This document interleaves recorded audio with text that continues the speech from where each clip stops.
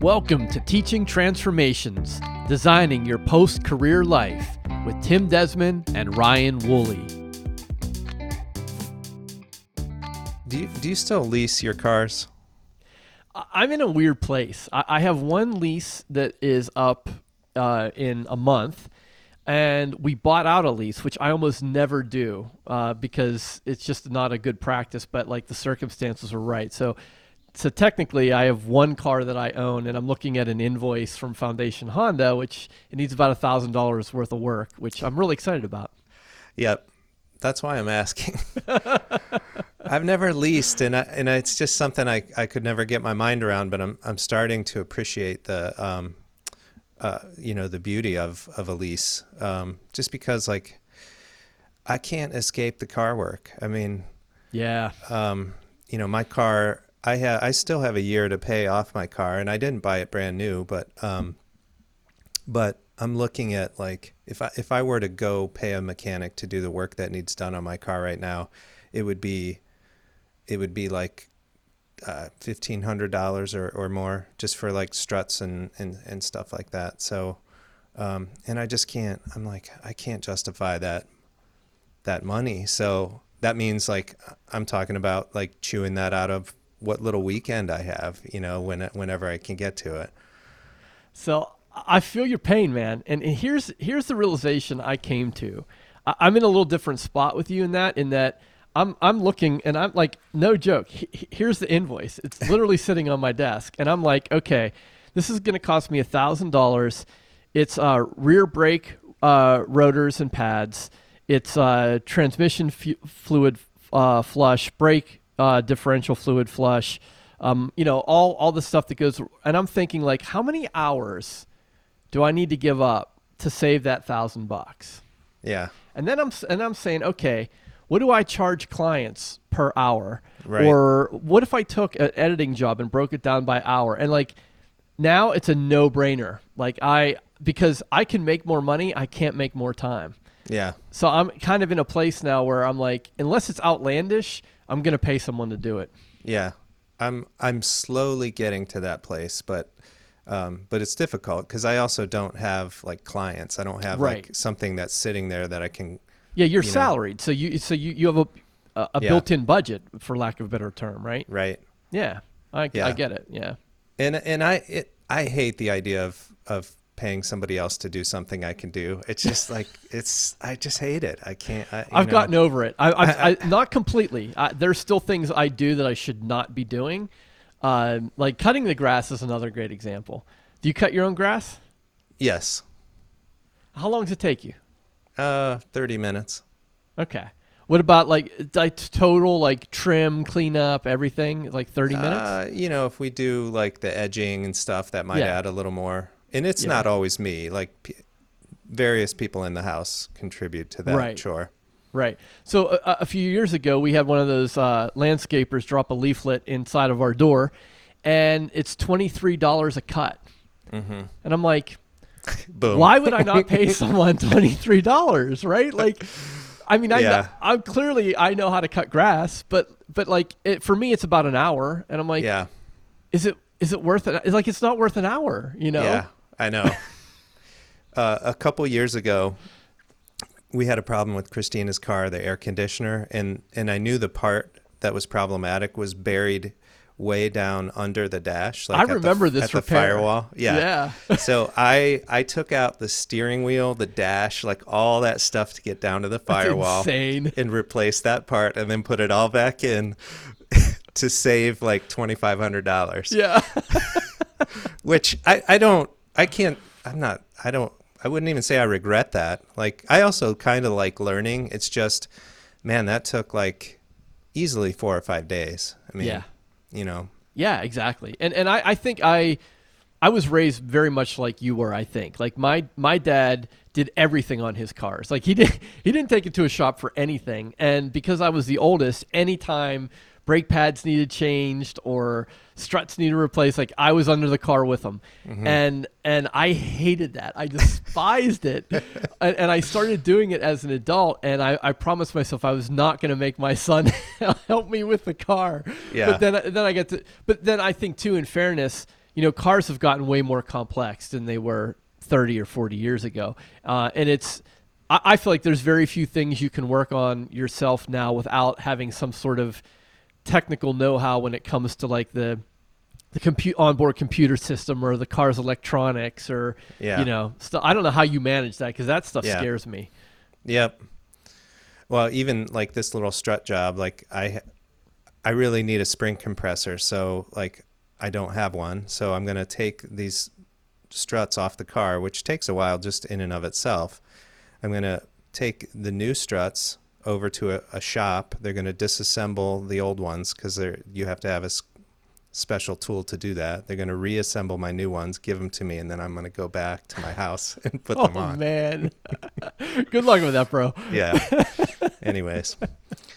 All right. Well, I'm excited about today's topic. I want to talk about this new thing that everybody's talking about called the internet. The internet. I think I've heard of that. Yeah, I want to go on record right now to say that I think this is here to stay. I think it's really going to change the world. Yeah. Okay. Well, what is it? Tell me about it. I think it was, during one of our conversations about generational stuff, where we were thinking about like all those the different characteristics, the different shared experiences that each generation can look to, and that's when it dawned on me. I mean, that's a pretty big one that our generation has really gotten to witness from beginning to end, because we know what it was like before there was an internet or even a PC revolution. We know how the world changed after that, and we've seen it go through these phases. So, we just have a unique vantage point on this whole process, and I think it has changed, and I think it's going to be changing. And I just kind of wanted to dig into that a little bit, like what first. I also want us to kind of get into some of our personal experiences and go back down memory lane and think about like, what it was like the first time we had some awareness of what the internet was, or even before that, like, your first experience with a computer. So can you think back, like what are your early like tech memories? Because you became kind of a techie type. Yeah, I did. I think I inherited that characteristic from my grandfather, who loved gadgets. He was a gadgets guy, and this is certainly pre-internet, pre-computer, but he always had like the newest VCR, and he always had these different watches, and he had a watch calculator. I remember as a kid, I thought that was the most amazing thing in the world. Like, I'd climb on his lap, and he would look at the time, and there'd be a calculator on his watch. I'm like, that's crazy. So yeah, I think I've had that inclination, and you're right, man. Like, it's crazy to think that like we grew up without the internet, and like that's so obvious on the surface, but I think that's as fundamentally it's as fundamentally striking as the difference between growing up with or without electricity. Mm-hmm. Like, I really think it is that drastic, right? Yep. And I can remember we had computer game consoles, and it wasn't until I was in high school when I first got introduced to PCs. We had a typing class in high school on typewriters, but we also had a computer lab, and they were not networked. They might have been Apple IIes. I don't even remember what they were, but we were being taught basic coding, and I don't even remember what it was. But it was really basic stuff. And it wasn't until I was getting into college where you had sort of the PC revolution. Then you're getting into things like, the earliest Windows machines and Macintosh and word processors and that kind of stuff. And I can remember in college going to the quote-unquote computer lab to type up my history papers. I remember going to the computer lab in the student union at the University of Pittsburgh to type up my op-ed pieces for the Pitt News. And it wasn't until I was starting graduate school when the internet started, and it started with the America Online discs and the CompuServe and those sort of walled communities. And I remember a classmate of mine and we went home. This was at Duquesne, and we were both, I don't know, it was like telnetting. I don't even know what it was, but we were both on our own PCs, and we had a very early modem connected, and we were chatting back and forth. And I remember, I can still picture being in that chair and just being blown away. Like I was seeing his words come up on my computer screen. That was just, I mean, it blew my mind. Yep. Yeah, it was so simple back then. The stuff that wowed us. Yeah. Think about like if we could have predicted like, 25 or 30 years from now, like we'll be where we are now. Like I don't think any of us would have predicted the drastic level of change that we've seen. No, I mean it's been nuts. Like I remember in the early '90s on one of my first PCs, it came with Microsoft Encarta, and it came on discs. And I remember that was the first time I watched a video on my computer, which again was mind blowing. It was a postage stamp size 10-second video of the moon launch. Yep. I remember that. Remember that? Yes. And I didn't have audio because I had no sound card, so I could just see the video on the screen. And I remember again being blown away by that. And it just seems so rudimentary now. Yeah, because you were like, this is supposed to happen on a TV. Like that's where that happens. Right. Not where I type up my papers or I work in spreadsheets. I'm like, I'm watching a video on my computer. Yeah. Yeah. That's I mean, what were your first memories? Mine's pretty early. I would say probably fifth grade, maybe fourth or fifth grade. I think our library had a couple of Apple IIe's, and they had, wasn't it called the Oregon Trail? They had like that, like this is when the screens were like green, like all the typing, the writing was green, black, and yeah. Mm-hmm. And this was a reward for like something, it was like if you get X work done, like you can go to the computer lab and play this game, and like I was all over it. And then I just loved being there, so I kept doing that. And then I didn't, that was kind of it for a while. I didn't really pay attention to technology. I was really big into my English classes and in history classes. Like I wasn't a techie type by any stretch. And that didn't come back to me. Well, it started with I couldn't handwrite. Like handwriting was always painful to me. So my parents invested in one of those word processors, like the Brother, like with the little screen. So that's kind of where it started. And then when the PC revolution came, I was a really good typist by that time. So like I just like I needed one just to get through school. And but I became really enamored with like the fact that you could like throw little clip art and you could like onto your papers, and you could like adjust the fonts, styles and stuff like that. Like I felt so empowered by that. I was like, oh, I'm like my own little publisher here. And, so that's kind of where it started. And I built my own PC, which is a thing that's coming back. I don't know if anybody in your house is into that, but like my son is really into the build your own PC thing right now. Gamers are big on that. Yep. Yeah, so that's been kind of rekindling some memories and stuff. But man, I had no business getting into technology. Like, like once I got into education, I mean, I just I was an English teacher one year, and then this tech coordinator position came open, and I liked going to the computer lab, and I was learning there, and but like. I wasn't even using email at the time, and when I applied for this job, but somehow I got it at this school district I worked at. And you weren't using email in college? No. Wow, that's where I first sent an email. I remember junior year. Yeah. Well, you went through college before me, so like. Yeah, of course.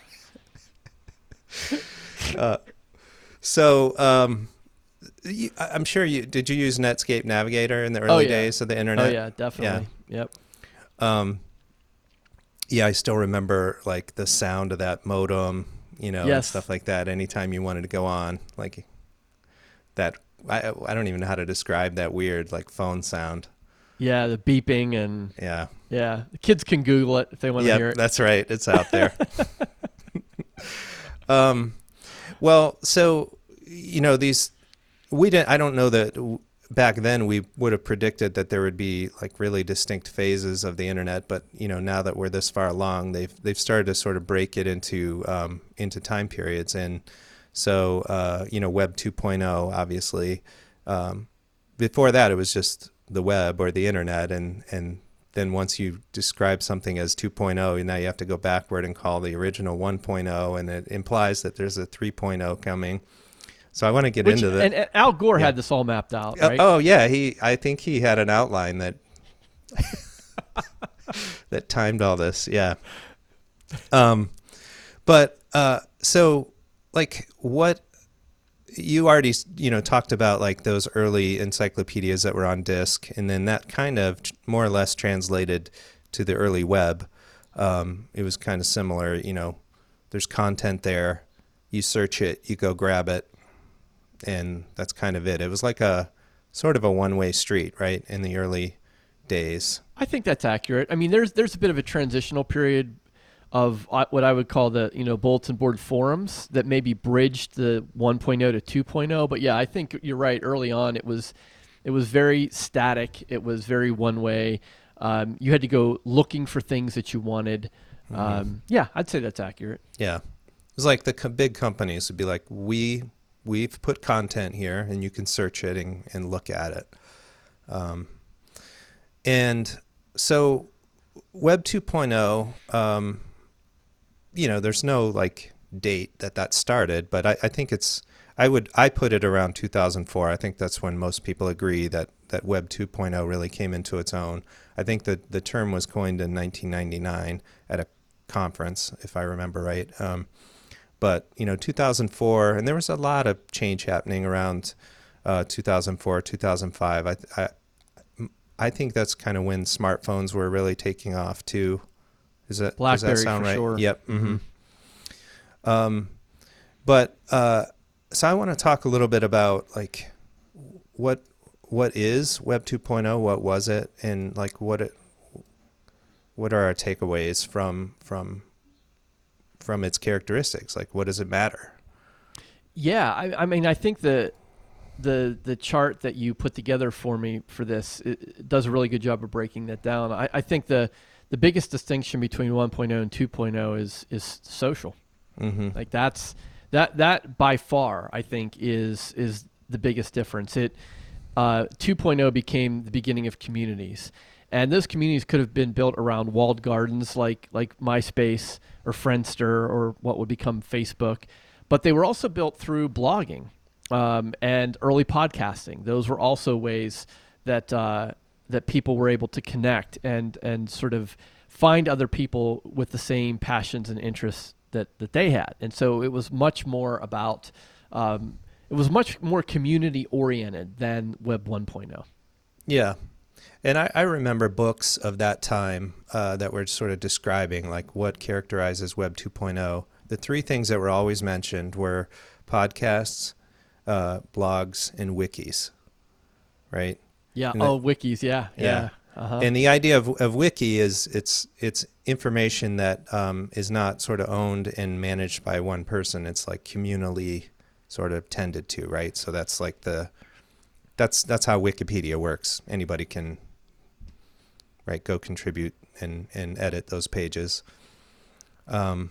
Which is funny because I forbid my students to use it in 2004, and I think by 2014, that's where I was telling them to go first. Oh yeah, there's studies on this. It drives me crazy because my children's teachers still forbid them to use Wikipedia as a source, and I'm like, there's been tons of studies that show like it's one of the most accurate sources of information out there. Yeah, and all kinds of more formal sources are full of flaws.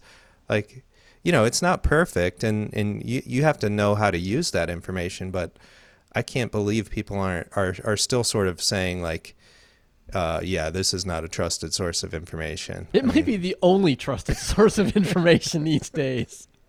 There's so many checks and balances on that. It literally might be the only reliable source. Yeah. Well, it's checked, right? I mean, there have been times when like 30 seconds after something happens. Like I bet you, so, we just watched the national championship the other night for basketball. And, within 30 seconds, I guarantee that was on Wikipedia somewhere. Oh, yeah. Yeah. Yeah. Yeah, whenever like a celebrity dies, it's updated almost immediately.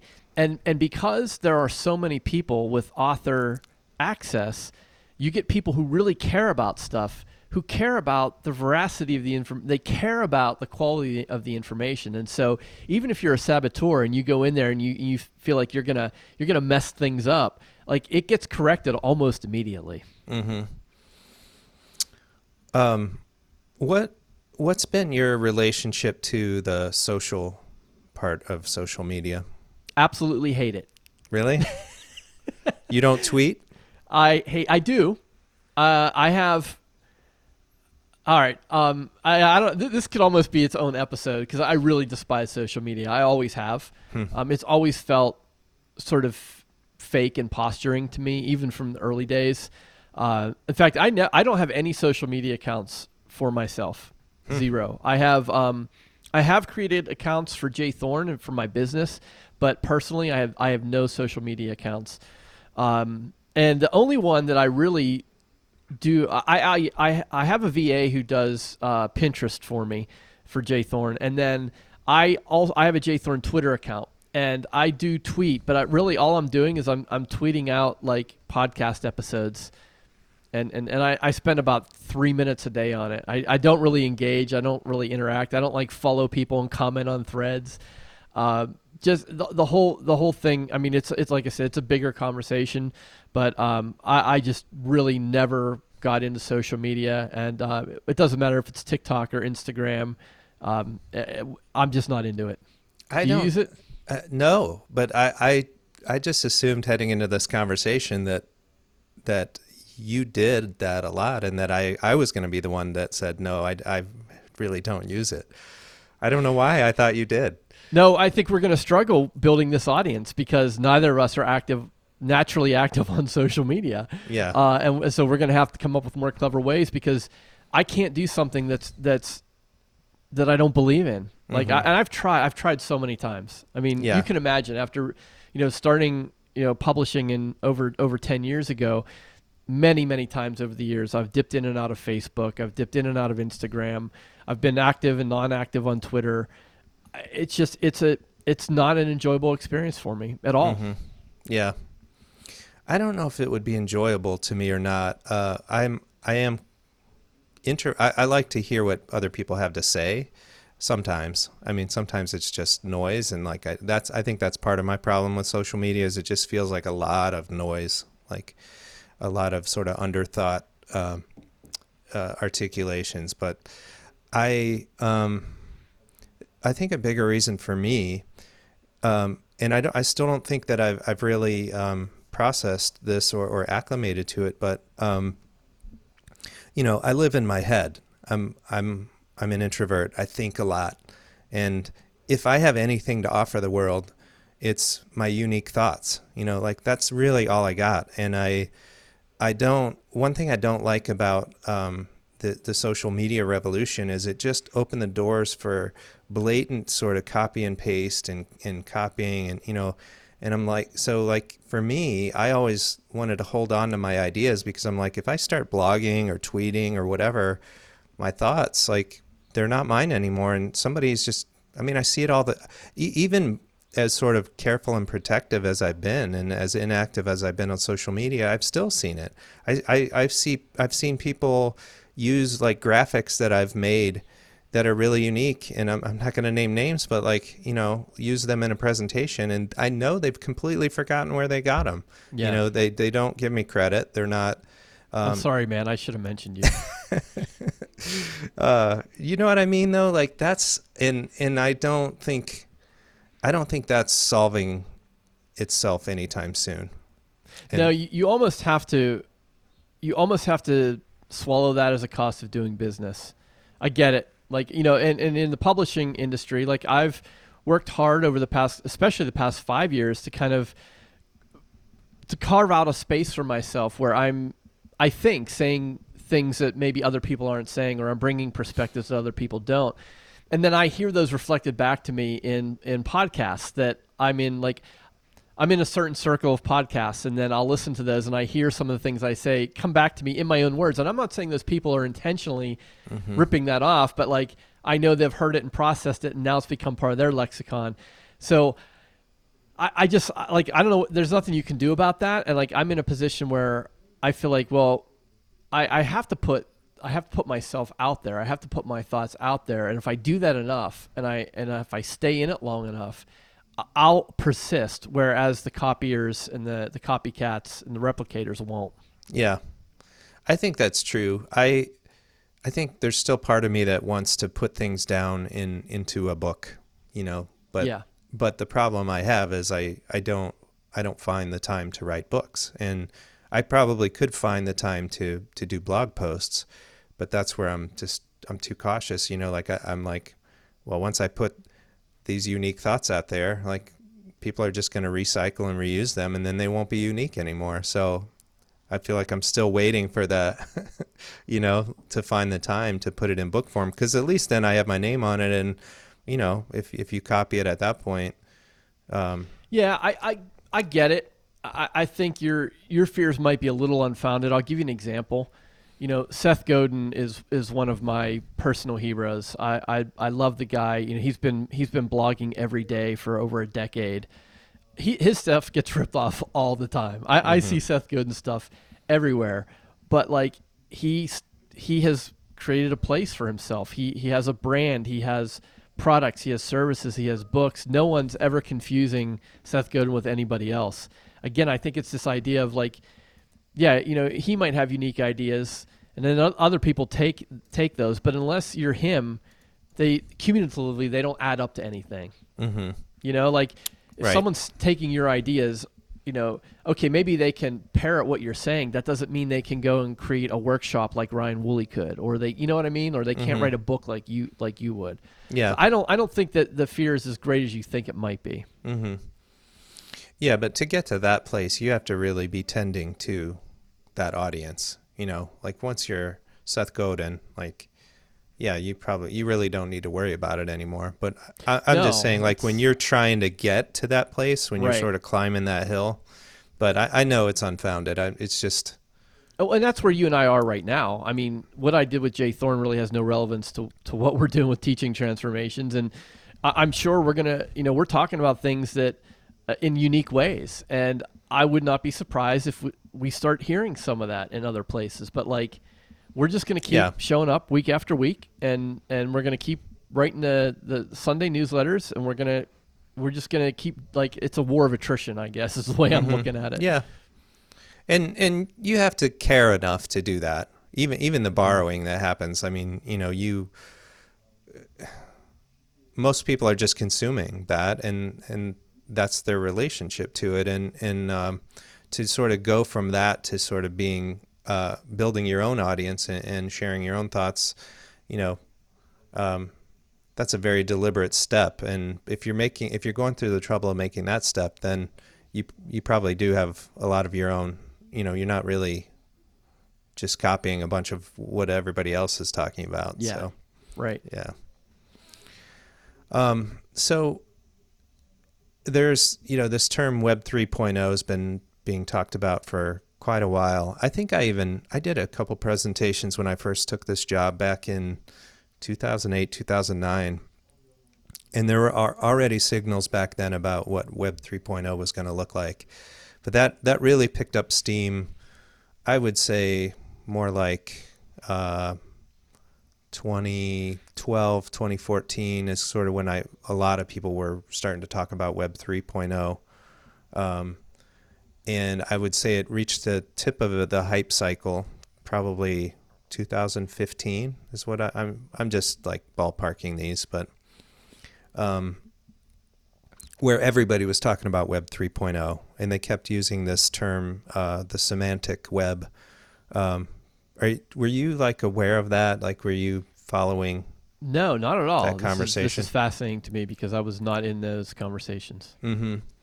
Well, so, and it's too complex to get into, and this we can't first of all, I'd be completely unqualified to turn this into a primer about Web 3.0. There are a lot of articles out there about it, and I've read some of them, and it's interesting, but it's a little bit complex and detailed. But I think the big takeaway is what the semantic web is a web of meaning. It's more of a web of nuance, and the idea was that it uses this information it has to make sense of what you're trying to accomplish, and it sort of makes smart decisions based on what it sees. I'm sure I'm butchering this explanation, but like, so if it sees you searching for travel information, and it knows that you've looked for certain things, like, maybe in the past you've looked for travel accommodations that offer pet lodging or something like that. It sees that, it starts to help, like, it knows that about you and starts to like steer the results around what it knows about you. I'm grossly oversimplifying this, but like, it just becomes a smarter web, basically. Well, I mean, you're talking about AI, right? I mean, isn't that sort of at the core of this? Yeah. And some of this has happened. I mean, we've all seen like the advertisements that are really directed. Like I talked earlier about the strut job I'm about to do. So I've been searching struts, and like it takes about 2 minutes before any web page I go to like has advertisements for for struts. Yep. So some of it's come to pass, but not to the level they expected. In fact, and I was kind of surprised by this, because I actually was sort of paying attention to this like 5 years ago, and then I just really, was like, oh, I read a few articles, and then I just kind of dropped it. But it really has not come to pass the way that anyone expected. And there's some really interesting articles out there about why that's the case. Let me see here. I'm trying to find the one. There's one here that.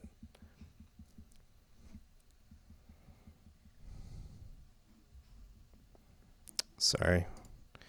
Well, there's one that I like a lot is, this article by Charles Silver of Forbes Technology Council,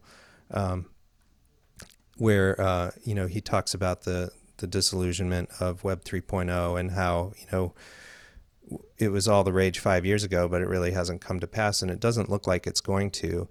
And part of the problem is because we overhyped the possibilities, and we underestimated what nuance and context, what it requires to sort of deal with nuance and context. It's a very human thing. It's easy to imagine machines being smart and making decisions based on context, but it's really hard to implement that, and way harder than anybody realized. And I think that's why, the semantic web, or Web 3.0, really it's not looking like we thought it would. It's not where we thought it would be. Another great, really, really great post that I would recommend if anybody has any interest in this at all. It's an author who goes by Obi10, and it's on a blog called 2-Bit History. But it really talks about this kind of broken promise of the semantic web. And if you research this, you'll find all kinds of technical language out there. But this one sort of puts it into layman's terms and helps sort of make meaning of it, rather than, swimming in a lot of technical jargon. Yeah. But I think part of it too is like a decentralization. And this part is sort of happening. Do you know anything about blockchain or what that? Yeah, I mean, yeah. I probably know as much as you do. Yeah. I still don't quite know what it is. Yeah. Again, I'll try to capture the gist. And this will be the English major in me trying to explain something that is really highly technical. But like the overall gist is it's trying to decentralize information. So like instead of like PayPal having all of your information, right, your name and your bank account information and all that, and having my information, and we need to go through PayPal to have a transaction, we each have our own set of information, and the technology like allows us to sort of handshake with each other directly rather than go through a more of a central system. Like that's another sort of one of the big characteristics of Web 3.0. And that side of it seems to be developing a little more rapidly than the semantic web part. And, maybe this has no relevance, but there has been a lot in the news over the past 5 years or so. The big tech companies have had a little egg on their face about just sort of what they do with information, all of that kind of stuff. And so, some of the entrepreneurs and solopreneurs and creative types are, I think, seeing a Web 3.0 as a place where they get to control their information more, and they get to control, like how they're paid for time and stuff like that. So that's why it might be a little relevant to people who are sort of trying to carve out space. Yeah, for sure. There are a lot of my author friends are paying real close attention to Nifties or NFTs, depending on how you pronounce it. But this idea that you can create a one-off digital item, that kind of changes the game in many ways. I know a lot of musicians are looking at that, celebrities, but this idea that you can't replicate that, and I think that was always the problem when we went to when we entered a digital era. Then it became a matter of a few clicks to just duplicate anything you wanted. Mm-hmm. So now it's almost coming full circle back to, well, it's still a digital property, but it's not. And it has value that can be tracked. So there are a lot of conversations going on about this. There are people who feel like it's going to end the world, and there are other people who feel like it's going to transform it. And I basically just want to be plugged into the Matrix in 1989 and not have to worry about any of this stuff. I don't know if that's going to happen. I would certainly sign up for it. But yeah, I don't know. Like, it's a great question. I think it's something we're going to be talking about for a number of years.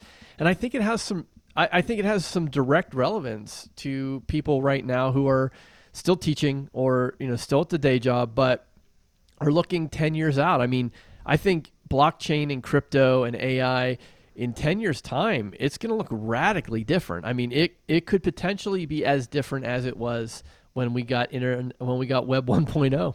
Yeah. Well, I'm going to read this blurb to you, and I want to get your reaction to it. So this comes from that blog post I talked about, that OB10 2-bit history blog. So in this blog post, it goes through all this stuff about like why the semantic web isn't coming to be, and then it ends with like a sort of like a, man, though I wish it was coming to pass, because here's the kind of thing that would happen. And so I'll just read this to you. So he wrote, actually, I don't know if it's a he. I shouldn't say that. The author wrote, imagine a web where rather than filling out the same tedious form every time you register for a service, you were somehow able to authorize services to get that information from your own website. Imagine a Facebook that keeps your list of friends hosted on your own website up to date rather than vice versa.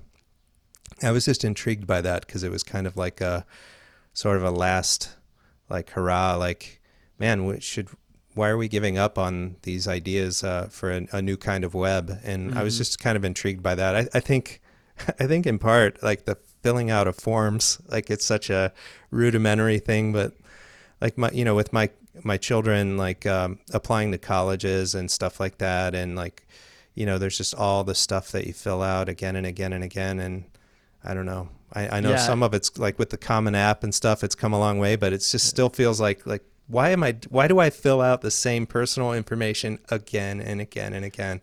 I just refinanced, and I can't tell you how much redundancy is in that process. It is just brutal. And yeah.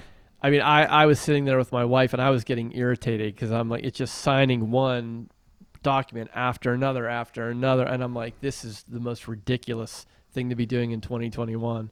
Yeah. It's almost as bad as like when someone sends me a PDF and asks me to print it out and fill it out and then take a picture and send it back to them. Yes. We still do way too much of that here at our school. Yeah, I wasn't gonna point fingers. I but, know. some I of know. that comes from you guys. Yes. Yeah, I know that, and it's kind of like, yep, that's on the to-do list, but part of it is we're too small to get a huge benefit out of it as an organization. So it's like not yet like the distributed pain that's out there for everybody. It doesn't sting us enough as an organization to have the will to change it. Right. You're like, so what if parents have to take a picture and send it? They'll do it. That's your problem, and it's not gonna bother you enough that you're gonna complain. So Not yet. yeah. Well, if I see complaints come through, I'll know. You'll know. Yeah. All right. Well, I mean, that's kind of all I had. Like, it'll be interesting to see how this unfolds over the next few years. But I think it's especially, as we think about like creating our own space and our own audiences and stuff, and whether those are audio audiences like this one or written audiences. It's these are things we have to be aware of. We have to know sort of where things are headed and understand what the meaning behind it, I think, to know how to capitalize on it. Thanks for listening. Go to teachingtransformations.com and get instant access to Transformations, the free weekly email with the best personally curated resources to help those in their late 40s or 50s to design a post-career life.